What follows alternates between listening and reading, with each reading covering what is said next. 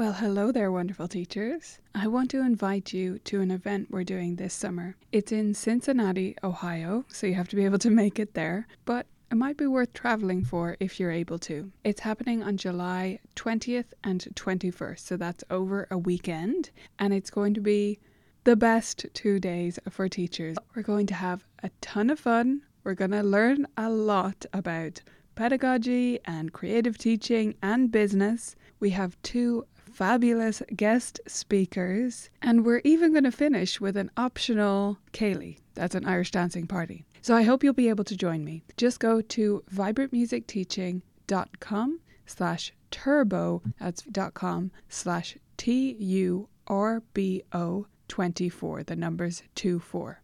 I hope you'll check it out, view all the details there, and I hope to see you in Cincinnati in July. On with the episode. Vibrant music teaching. Proven and practical Tips, strategies, and ideas for music teachers. This is the Vibrant Music Teaching Podcast. I'm Nicola Canton and you're listening to episode 6. And today I'm talking with Joey Lieber about improvisation and effective communication.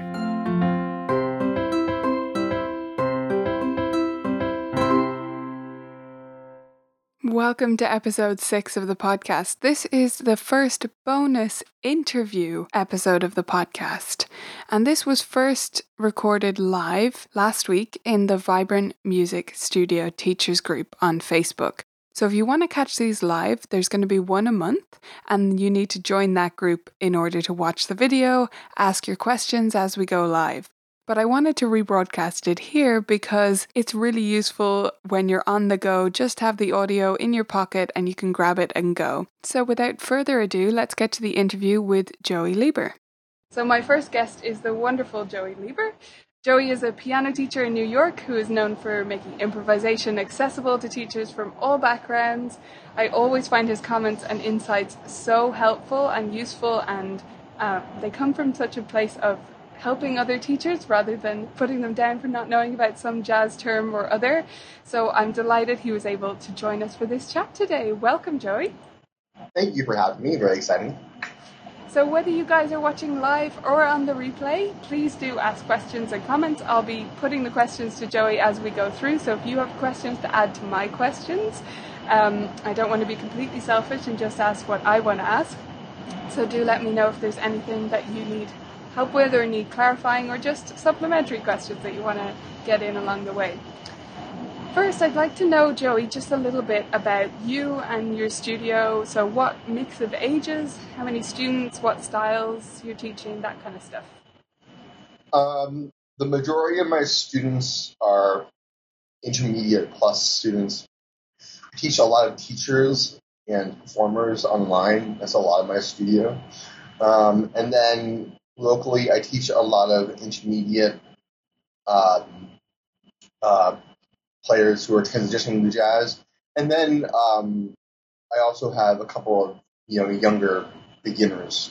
But in terms of the spread, I would say the bulk of it is intermediate plus players, and then also I also accept some beginners who want some more of a exploratory and kind of improv-centric approach. So I kind of work with that type of student in my studio. So. Okay. So do you find parents sometimes seek you out because they want that style of teaching? I would say that's almost always the case. Yeah. Do they find out about you online, on Facebook, that kind of thing, and then they just look you up? Usually it's just referral-based. My whole business is basically referral-based. I don't really post ads or anything like that. My entire work is based off people seeing me create content online, or teachers referring me, or parents in my studio referring me. And yes, so that is basically my work is, I create blog posts and stuff like that. So parents kind of seek me out based off just me putting myself out there and other people seeing me put myself out there. So that's how they find me. Yeah, fantastic. And I should have mentioned, you're in New York State, is that right? I'm in Westchester, New York, yeah. Yeah. Okay, so tell me about improvisation then. I'd like to ask you a few questions because I know teachers are very nervous about this, especially us who aren't experienced in jazz and that kind of thing, and they can be quite apprehensive. So Tell me, for you, does improvisation begin at the very first lesson? How do you approach that? So, of course, a first lesson changes for who the first lesson is for. A first lesson, are you talking about like first lesson ever in someone's life, or like in terms of Yeah, like... like say they're a beginner. Yeah. So like, I'm heavily influenced by methods like piano safari and stuff like that. So, obviously piano safari starts with, piano safari starts with finger 2. Some teachers use finger 3. So, when kids are using one finger, something you can do is have them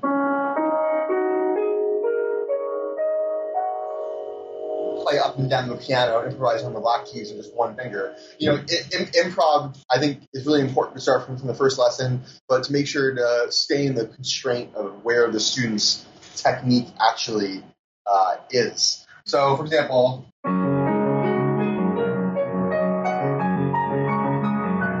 so that's the black key pentatonic on top of the student, and below I'm playing a G major, a G flat major, and a B major chord, which work with the pentatonic. So I think, it's, what I like to do is I like to help kids be creative within whatever method they're in and whatever technical constraints they're in their kind of current development.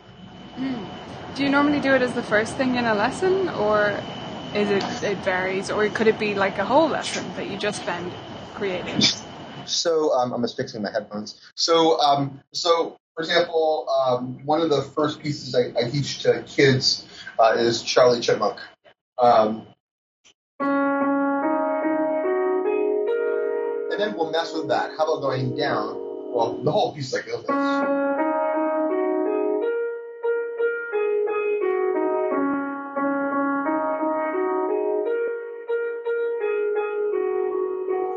So that's the whole song. But then what about we improvise off the black keys off that? So a student will do something like this. Then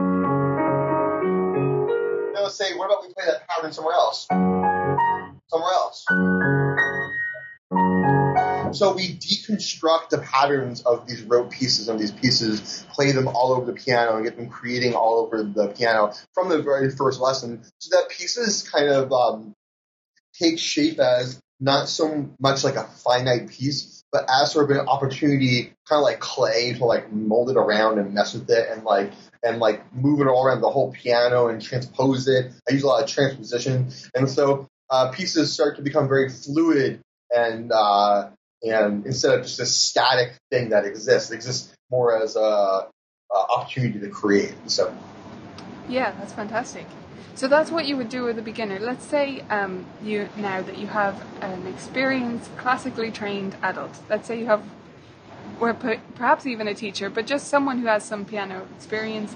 They can play decent repertoire, but they have literally never taken the page away from them, and they've never experimented with this stuff. And they come to you and they say, Joy, I just want to be able to sit down and play something without always reading. What would you do with them first? How would you break through that? So actually, this depends highly on the student. Let me actually use an example that happened literally like 2 hours ago, okay? This was not with a teacher. This was with an intermediate kid, but it crosses over anyway, so I'll explain. So this kid came to me as a transfer from 3 years classical prior. And he came to me playing The Entertainer. And so he came to me playing the beginning of The Entertainer. He came to me playing that. Now, what we started to do is say, okay, you have this on the page, but let's look at what is actually happening. First of all, this is based off the G, sort of off the G6 sound, based off the G major pentatonic. So what we started to do is first you play the G7 chord in the left hand. Then we started doing white key improv off The Entertainer. It sounded like this.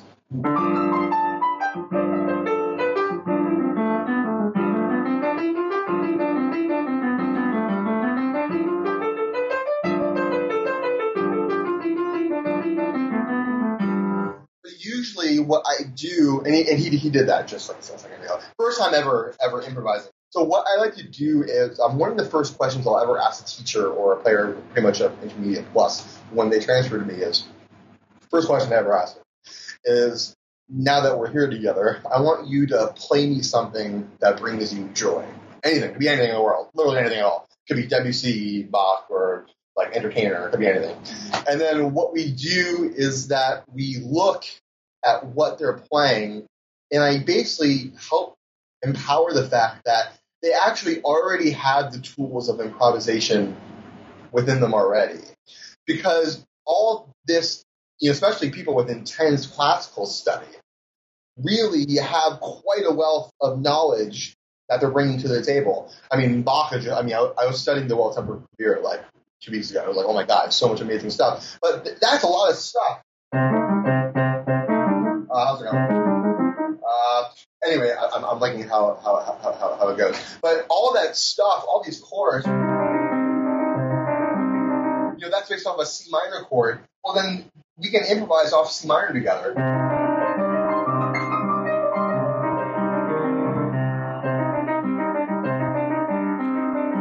know what I mean? So we take what they already have and learn how to explore and create with that. And that's kind of our entry point into improvisation, right? So we take what they know and learn how to apply it contextually and then extrapolate from that.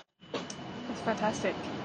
So what do you do then, though, if you have a student and you say, okay, we'll just add a bit of improvisation using the G pentatonic or whatever comes up in their piece in this section. You try them to get them to try one little thing, and they're just too terrified. Have you ever had a student who just won't do it? Yes, of course. So this is why it's very important. I talked about this when I spoke at CSMTA, like a year and a half, 2 years ago. So fear is probably like one of the biggest things that we look at when it comes to improvisation.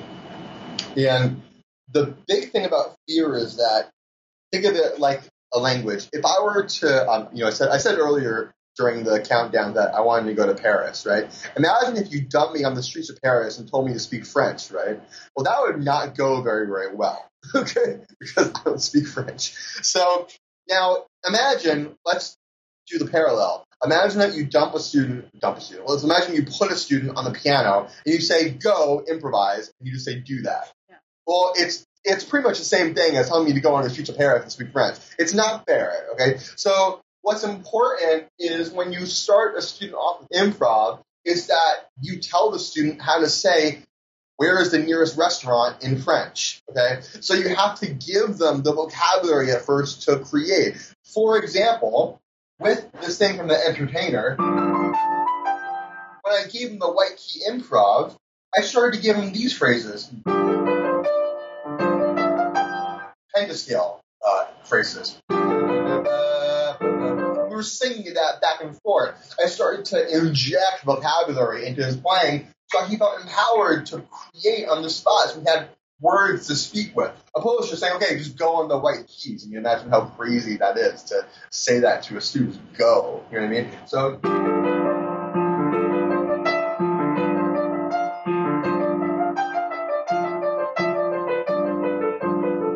So it's about empowering and giving the ability to speak so that they can speak on their own.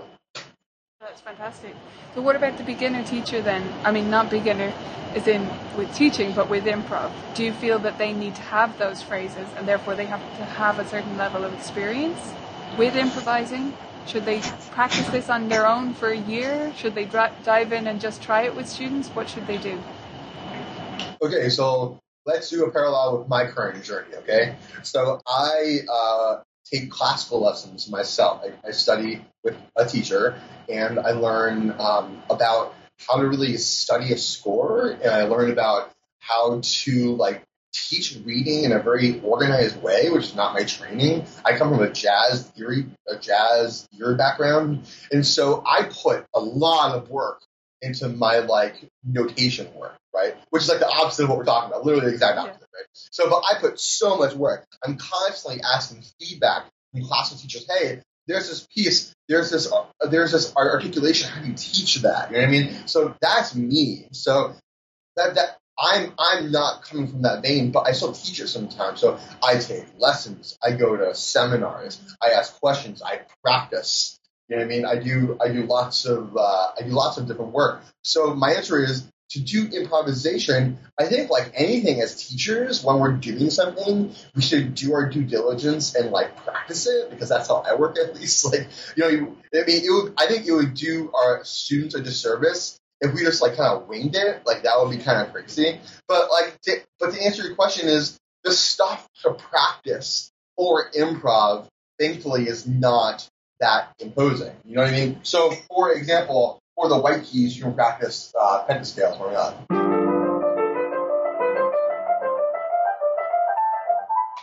And I'll be releasing some content on this in the next like 1 to 2 years when I get time to do that. Thankfully, the stuff to practice is very accessible, and there's resources out there as well now to help with that. For example, you have like the Forrest Keeney books. You have like lots of different. You have all the accompaniments in the piano symphony that go along the improv to help you out. I myself, in the piano safari level 1 book, have an Old MacDonald accompaniment that's super jazzy and awesome. So I think you have these tools to help you along the way. But it's just a matter of putting in that time ourselves as teachers to dedicate to getting better as improvisers. I work with teachers myself every week on helping their improv journey. It's a very rewarding one. So that's Yeah, and I would encourage teachers as well. I don't know how you feel about this. Is like if they have an element like that, like the C pentascale, they know that'll fit into this student's piece, and that they could do what you're explaining there with that. Just practice that pentascale and then apply it in the thing. Like, it is a journey, as you say, and yes, they need to get better themselves and they need to keep studying, but they can try out one idea at a time. At least I think they can. Absolutely. Yeah. It's not, I mean, I teach a full studio, I gig, I create content, I do like seminars. Like, I don't have like all the time in the world. So like I very much go at my own pace when it comes to like my classical work. I study at my own pace. I have lessons. And it's not like a become a fluent improviser in like a month type thing. I'm in this for the long haul. I think teachers can be okay with that too. It's not going to happen overnight. But like for me, as I teach, more kind of classical work to my students, I do so as my comfort level increases. And I think with improv, it's the same thing. We don't have to go into the deep end first. We can go into the shallow end first and start doing maybe some black key accompaniment stuff. And just start on the black keys for a while. You know what I mean? So you don't have to go head first. You can just kind of go a little bit at a time. Yeah, and you don't have to be that far ahead, because you still have the musical training. It's not like you don't have that. Yeah, and very good in musical training. I know. I work with a lot of teachers who have serious classical backgrounds, and they have some pretty heavy-hitting skills. It's just that improv is a new skill for them, and it just takes time. Yeah, they just haven't applied it in that context, absolutely. Yeah. I'd love to talk about the blues next, because when people think of improv, a lot of them are going to think of the blues. And it is a great, 12-bar blues is a great place to start students off exploring this kind of stuff for certain students. But I watched a video with you a little while back it could have been months ago, that you did. It was a live video on Facebook, and you were talking about the mistake that teachers make when they teach the blues. I don't know if you remember this, but I so agreed with you, because you were talking about which key to start in. Yeah, of course. Yeah. So where should we start? Is it C? Right. Okay. So, pretty much across the board, I start the blues off in E flat. Always. Let's talk about different blues places to start. If I have a 5-year-old, they can, like I just showed with the one finger stuff, they can just do black key balancing on one finger, and you can do the blues accompaniment in left hand.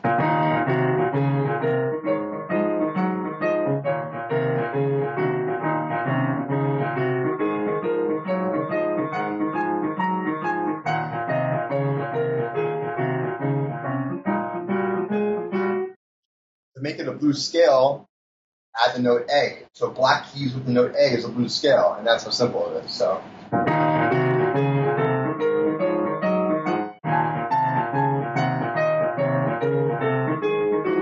Now, with my intermediate plus kids, we also start in the key of E flat, but they start getting into two-hand soloing. And we do like melodies like C jam blues transposed to E flat.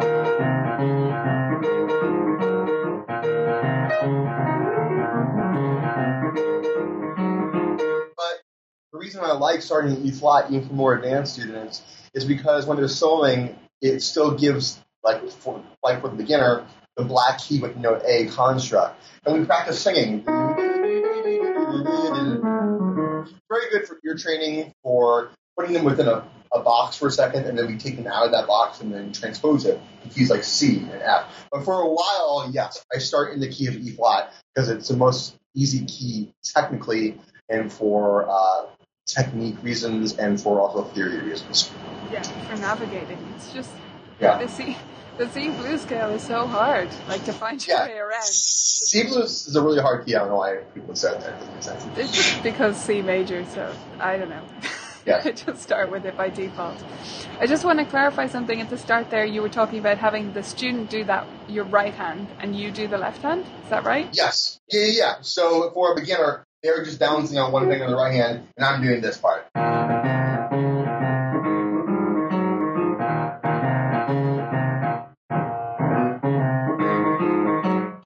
The blues ostinado is what it's called. That's what I do in my left hand. Nice. And then later on, you'll be introducing them to doing that part. Well, yeah, but that's way. If we're talking about a 6-year-old, that's way, way down the line. Oh yeah. Depending on the age as well and the handspan and all that stuff. Yeah, fantastic. Laura says, can you recap the steps? So recap the steps in terms of teaching the blues. So we've got maybe demonstrate them quickly again there, Joey. We've got the student doing one hand. So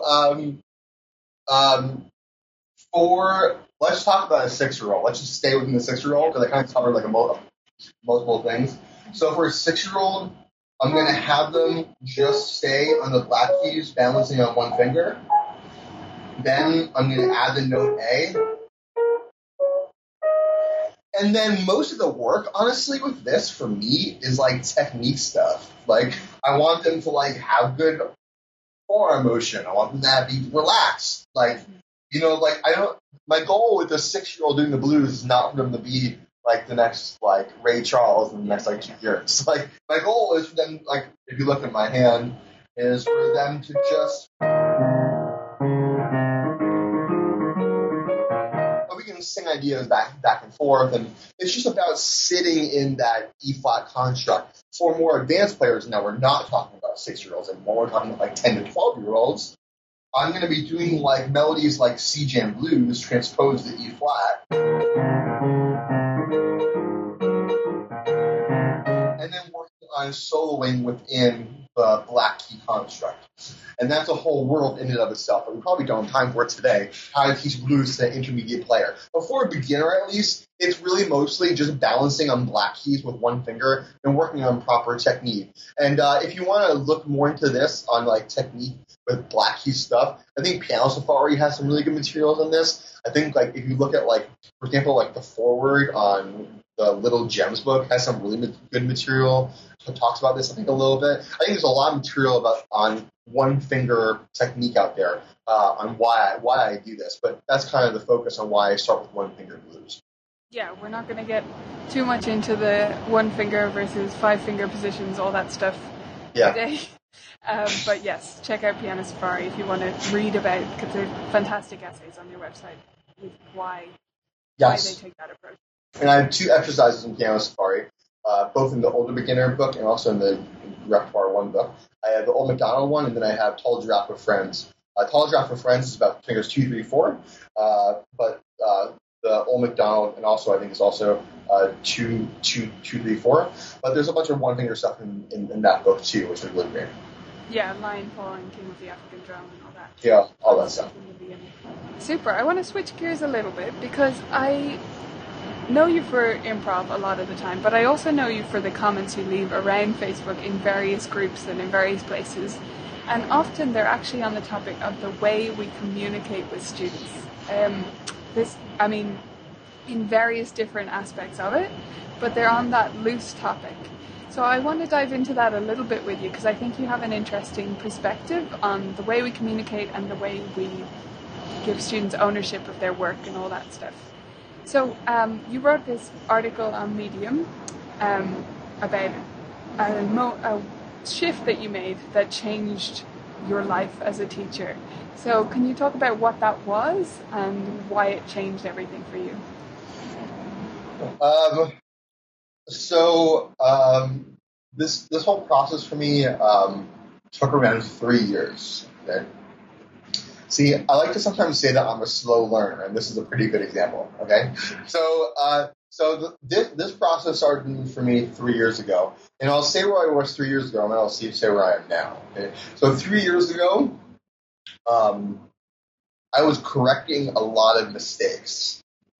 Now let's just talk about mistakes for a second, because as a piano teacher, it may seem pretty logical to correct mistakes, and it did for me at the time too, because like a student makes a mistake, well, it's our job to like help them like correct the mistake, and that was the case for around 3 years until a shift happened for me when my approach changed from correcting the mistakes to instead helping a student be aware of their own making of the mistake and being able to correct the mistake themselves.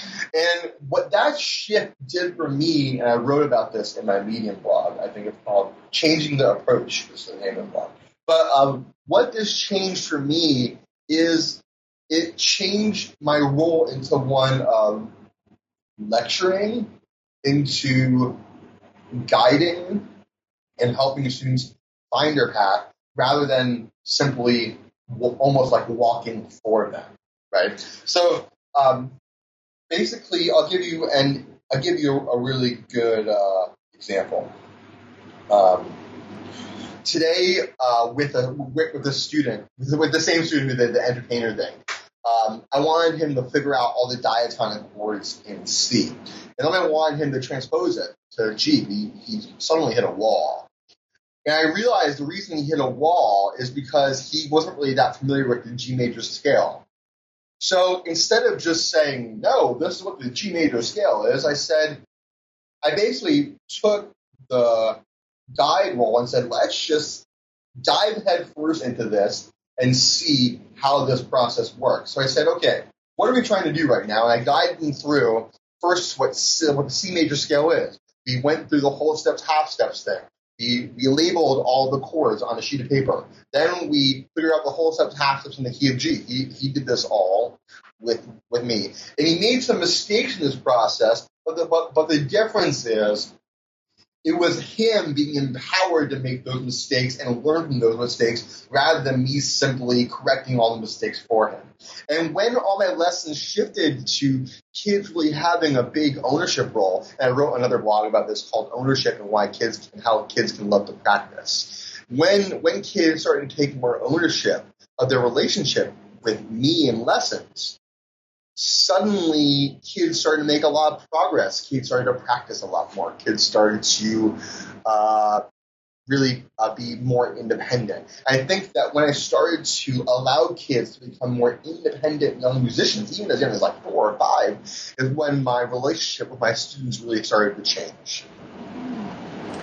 And that's even such a loaded word, the word mistakes. Tell me, do you ever actually use it anymore?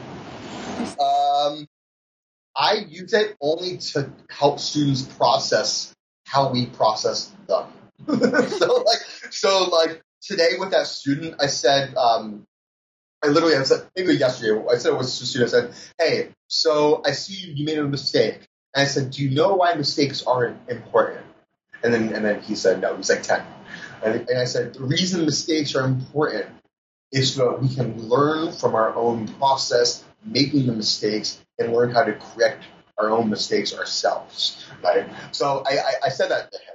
And I didn't even correct the mistake. He must have been like so baffled because he's coming to me from another teacher who was like grading him at every single lesson and giving him like gold stars and stuff like that. And then he transfers to me and I'm like, hey, you made a mistake, but it's okay. Let's just like explore it together. I see that you played the G mixed Lydian instead of G major scale. What does that even mean? Let's talk about it. You know, suddenly I just blew this kid's mind that like mistakes are like this like fun thing to do. So basically, I do use the word mistakes, but I use it only in order to reframe what mistakes mean for students. Right. You're never saying you made a mistake. You're just, talking about mistakes as a concept. Well, because it doesn't achieve anything. You made a mistake doesn't really do anything, so that's why I don't do that. Yeah, and neither does saying, no, that's an E. Like, that they don't learn anything from. Yeah, I no. Yeah. I often think of your comments, so they often show this way of working with students, and they also often speak to the fact that maybe you're cultivating a growth mindset. For those people who maybe aren't familiar with this term, it comes from Carol Dweck. It's a very popular TED Talk, so you may have seen it. And it's about how students believe they can get better and improve, or they believe that they are fixed in their skills. And it's one of the reasons I really hate the word talent, because I think it tends to mean that to a lot of people. To some it doesn't. To some it means something else. But for a lot of people it means an innate ability that is fixed. So do you think about this growth mindset thing, and how does it play into your teaching and the way you communicate? I'm kind of, when it comes to growth mindset, sort of an extreme person. And that when I was talking about like my classical playing before, like that's part of my growth mindset. So basically, not only do I kind of like to have a growth mindset, but I also like to have a little bit of a beginner mindset. And so what I mean by that is that I basically am constantly challenging my own truth and my own process, right? So I know some sort of amount of things, but I'm not really satisfied with what I know. I'm trying to know more than I know now. And what I do know, I'm not doubting myself, but I'm being helped in a healthy way, critical of what I know now. So I'll sort of give an example. Working with young 5 and 6-year-olds, I was starting them out with one finger, and then I was talking to a specialist for young kids, and she actually gave me some feedback, which was really helpful for me, which is that if they are not ready for one finger, you can actually start them off with a fist, right? And that was very helpful for me, and that was a growth moment for me. I was like, oh, well, this is awesome. But then I started to do some like knocking kind of motions on the piano with this 4.5, 5-year-old, and I didn't just jump into one finger. So I think that for me with growth mindset, I'm constantly getting feedback. I'm constantly working on myself. I'm constantly getting feedback on my students. You know, I'm friends with a lot of teachers who've been teaching for even longer than I've been alive, and it's very humbling for me. And I'm constantly just trying to challenge my own process and my own truth. And for me, that's what growth mindset and almost a beginner mindset actually means. Yeah, no, that's a fantastic way to be, and I think it's what a lot of us strive for as teachers, is to maintain that throughout our careers. We talked a little bit about mistakes, but I want to talk about the other thing, because with this growth mindset and trying to cultivate that in students, we have to be very careful, I think, of the way that we praise them. Do you ever think about the way that you actually compliment students or praise them on what they've done? Like what they're doing well. Okay, so let's talk about validation. That's what you're really asking me, okay? I'm going to answer this and kind of hit on another topic at the same time. I do not use stickers, grades, candy, none of the above. I don't use any of those things in my studio. I don't condone it. I don't believe in it. I think it's a good thing to do. The only thing that I use in my studio is my biggest tool in my tool belt is validation. Okay, so validation for me is very important, because when I validate a student, and whether that's a compliment or giving them feedback, validation for me is on a broad scope helping a student feel a sense of forward motion in their process with me.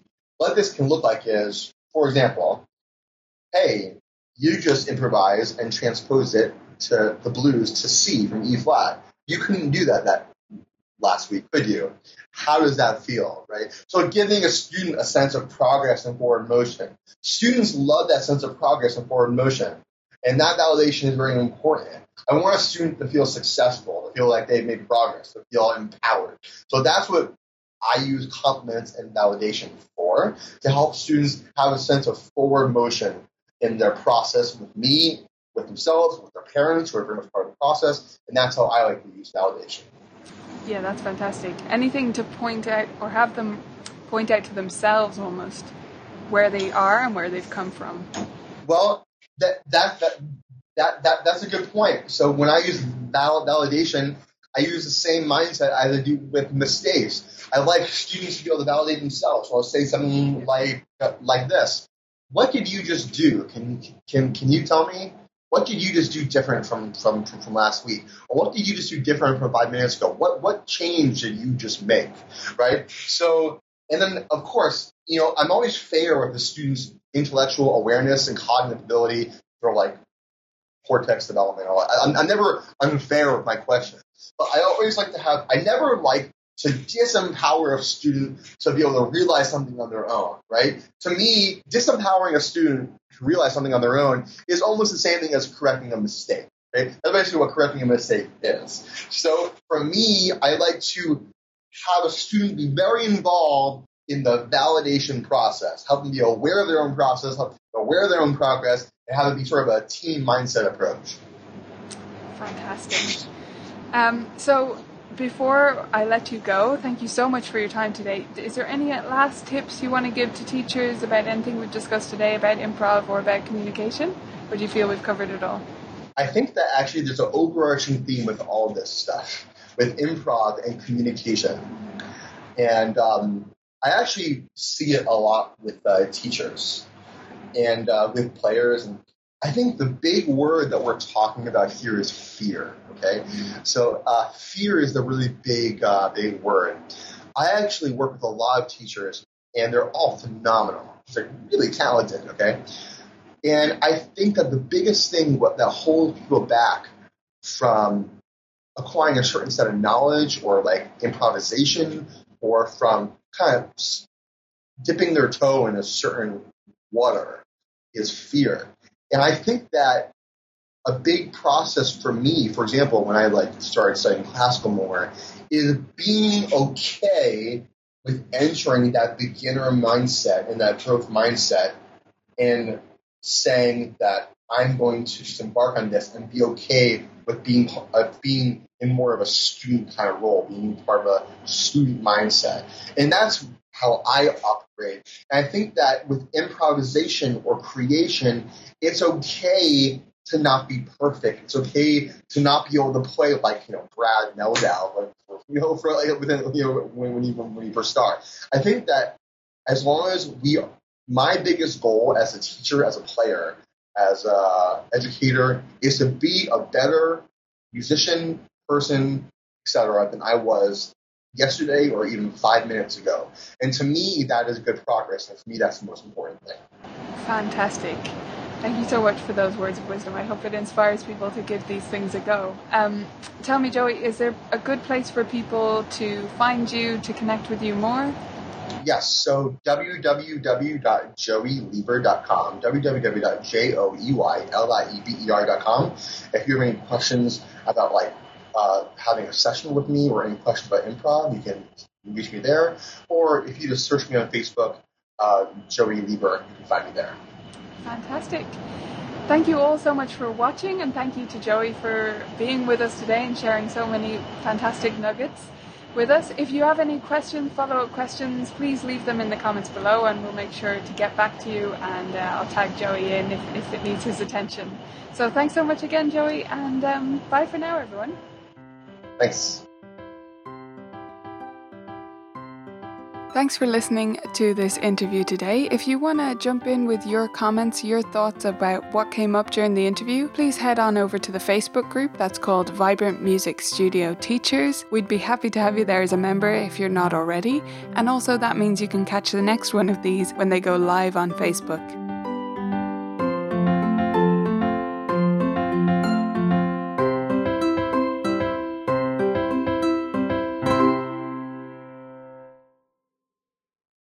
Thanks for listening to this episode of the Vibrant Music Teaching Podcast. I hope you loved it, and I wanted to pop on here one more time to remind you about our event.